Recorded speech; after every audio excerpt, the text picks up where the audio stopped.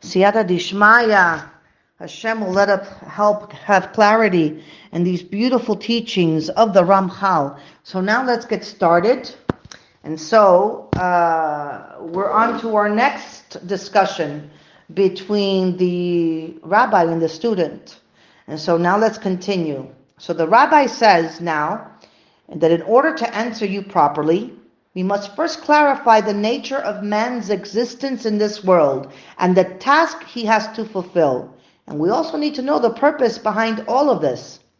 So here, during this section, we're going to see that the nature of man's existence in this world is that God made him imperfect and incomplete by distancing him from his presence. And we're going to see that the task he has to fulfill is to perfect himself and the entire world. We'll also see that the purpose behind all of this is in order to bestow the ultimate good by allowing man to earn his own reward. In this way, he's not embarrassed to receive the divine good, as is a poor person receiving charity. So these fundamental concepts about the purpose of creation is going to give us a basic framework within which we can begin to answer the students' questions about divine justice. And so as we continue, I just want to let you know that what I'm going to do is I'm going to continue the discussion, of course, in this format because that's what the Ramchal chose and the rabbi and student. But when I want to add something in, such as the note, one of the notes that the Ramchal brings down, then I'm going to say note.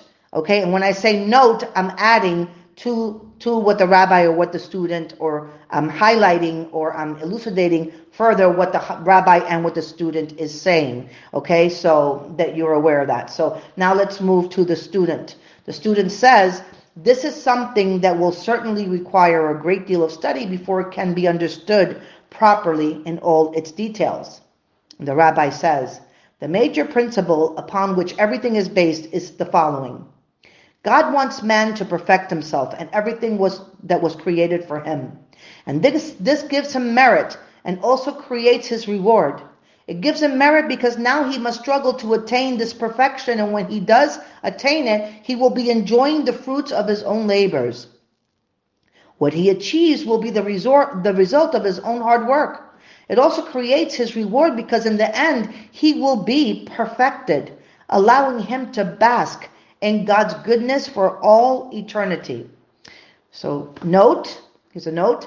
It creates his reward because when he manages to perfect himself, the perfection he receives is going to allow him to draw close to God, which is the ultimate good. So this level of perfection that a person attains for himself is even higher than that of the angels, because the angels' perfection is given to them externally, while man earns his own perfection. So man's reward thus will be a direct result of having been created imperfect with the task of perfecting himself. So the task of perfecting himself is also the source of this merit. And so since now the reward he will receive will not be an undeserved gift, but it's going to be a result of his own hard work, the fruit of his own labors, and he will have merited basically his own reward.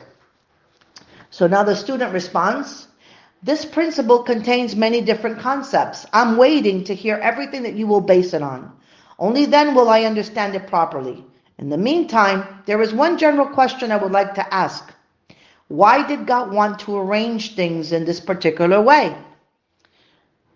So Rabbi responds, the answer is simple, but it depends on the answer to another question. Namely, why did God want to create beings? The student says, tell me something that will answer both your question and my question. The rabbi says, what our limited understanding can grasp is that God is certainly the ultimate good. Furthermore, it is the nature of good to bestow good on others. So God, therefore, desired to create beings in order to bestow good upon them. After all, if there's no one to receive good, there can be no bestowal of good. However, in order for this bestowal of good to be complete, God's wisdom decreed that we should attain this good through our own efforts. And in this way, this good would be rightfully ours. We won't feel embarrassed to receive it, like a poor person receiving charity from someone else. And this is what the sages meant when they said, one who eats someone else's food is embarrassed to look that person in the face. And here's a note. It's not relevant to ask why God did not simply create us without this feeling of embarrassment. This feeling of embarrassment is not the cause of the problem. It's merely a symptom. It's an expression of the fact that there can be no closeness or equality between the two parties because one is a giver and the other is a taker.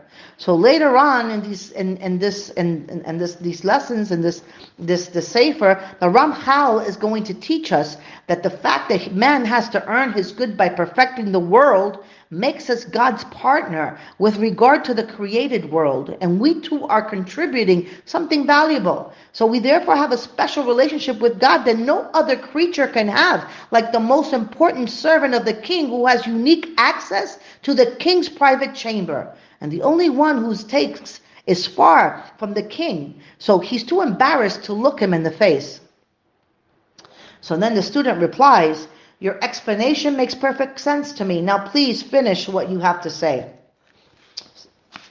So here, note that the student interrupted the rabbi to ask a particular question. He now asked him to return to the major principle that was being discussed before.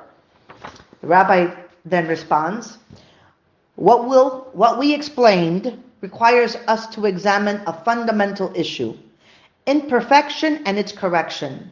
We now need to know, number one, what imperfection is and what it brings about in the world.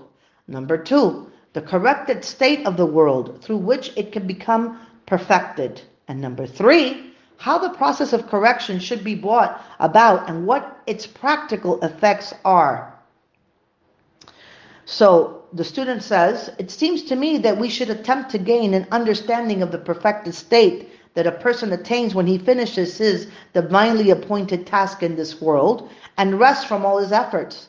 Then working back from that, we should be able to define the three things you mentioned. And the reason for this is obvious and clear. What a person attains in the end is what was lacking from him originally. Since it was lacking from him, he must strive to attain it." So here, there's a note, says that when we understand the perfected state that man will eventually attain, that we will know that anything that is presently lacking from that perfected state must be the definition of imperfection and deficiency.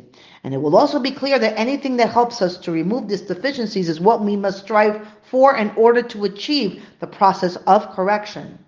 So now the rabbi says, what you say is correct. However, presently we can only gain a very general understanding of the perfection that man will attain without knowing any of its details. Nevertheless, even from this general understanding of perfection, we can work back and figure out all the details of what is presently imperfect.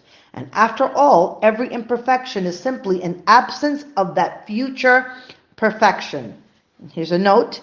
At present, because of our limited and physical existence, we can only understand the future perfection that we will attain in the world to come in very general terms. We can't understand any of the details of what this experience will entail. And nevertheless, from our general definition of this perfection, which we will define as the state of intimate attachment to God, we're going to be able to understand even the details of what's presently imperfect. So anything that distances us from this perfection can be identified as an element of imperfection. So therefore, although we can only define the future perfection in a very general way, we can come to a detailed recognition of everything that is perfect. So the student responds, "Tell me what you have to say about that perfection."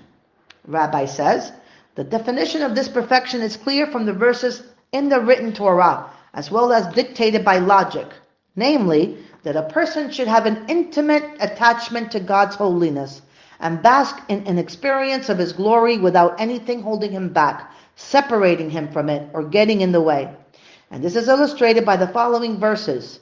Then you will delight in being close to God, in Yeshayahu. And then the righteous will sit before your presence. We see in Tehillim. The full experience of happiness is being in your presence. In Tehillim. So there are many other examples of this throughout the prophets and the writings, and they are there for anyone to see. Just look through God's words and read them. Our sages have also told us the same idea. In the world to come, there is no eating or drinking. Rather, the righteous sit with their spiritual crowns on their heads, basking in the radiance of the divine presence. And this definition of perfection is also dictated by logic. The source of the soul is God himself. And therefore, its only desire is to return to its divine source, to cleave to it, and to perceive it, just as every generated thing desires to return to its origin. The soul can find no peace until it achieves this. However, it's impossible for us to understand the true nature of this attachment and experience of God as long as we are limited by the imperfections of our physical existence.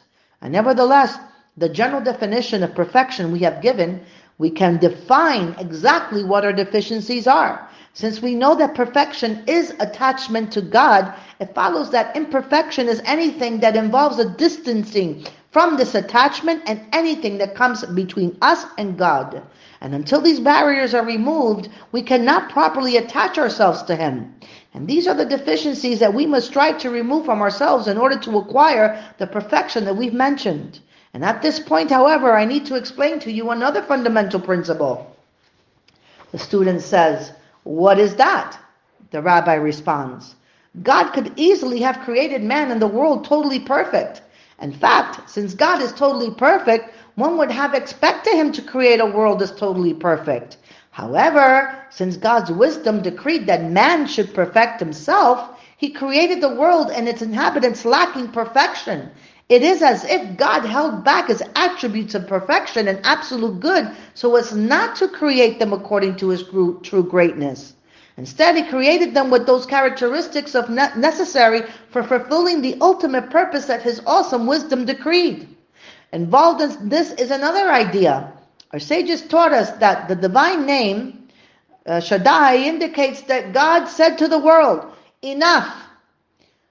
Shah means that in Hebrew, and Dai means enough.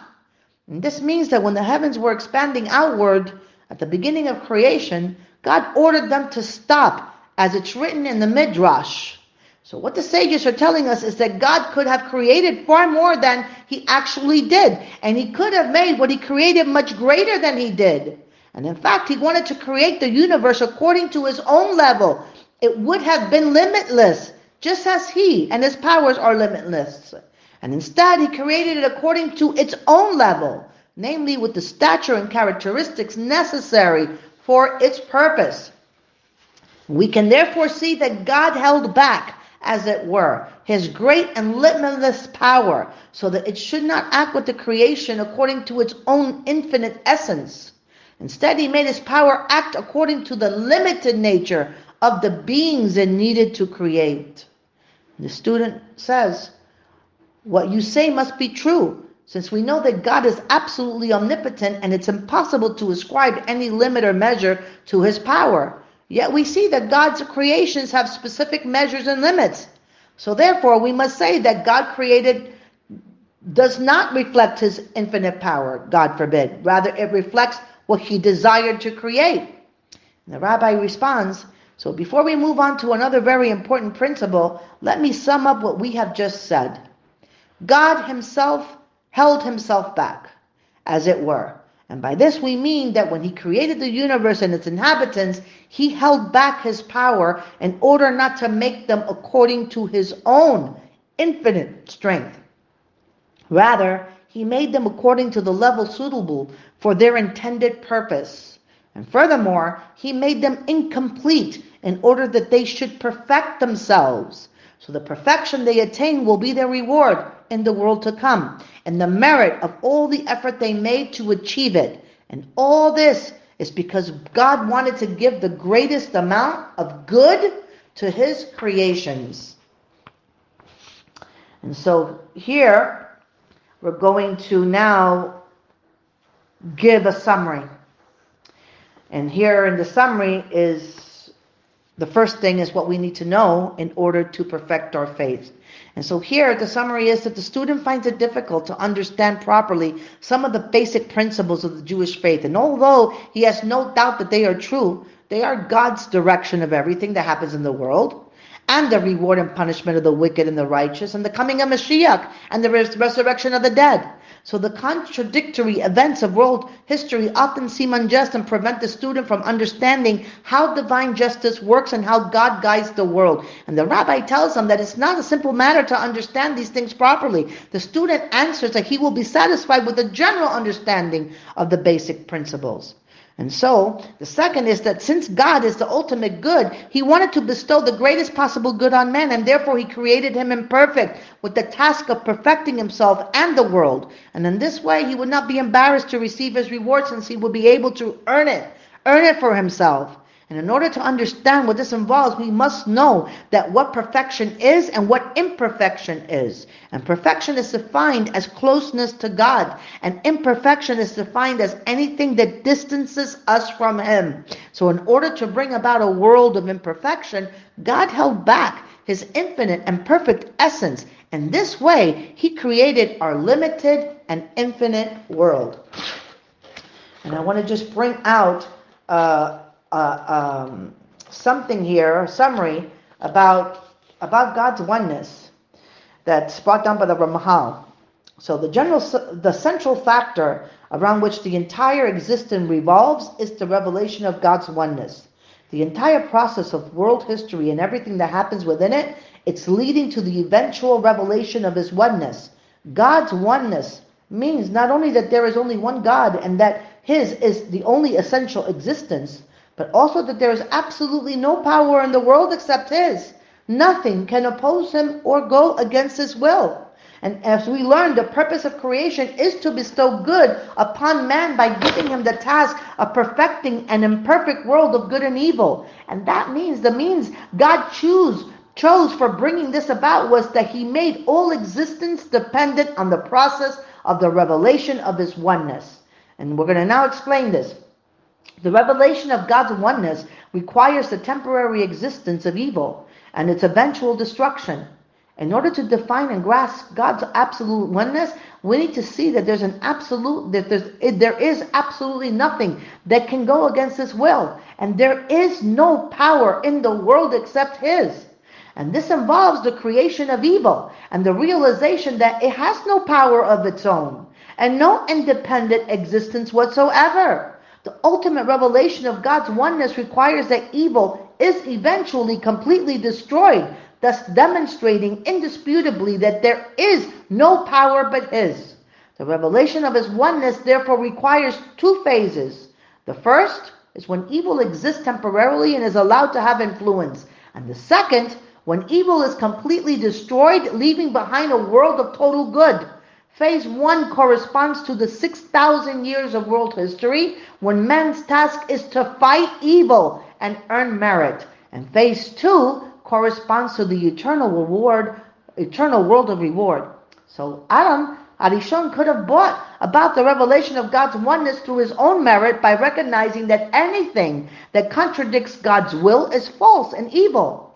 But instead he sinned and disobeyed God's word, thus denying His oneness. So now man would have to experience the full force of evil during the 6,000 years of history.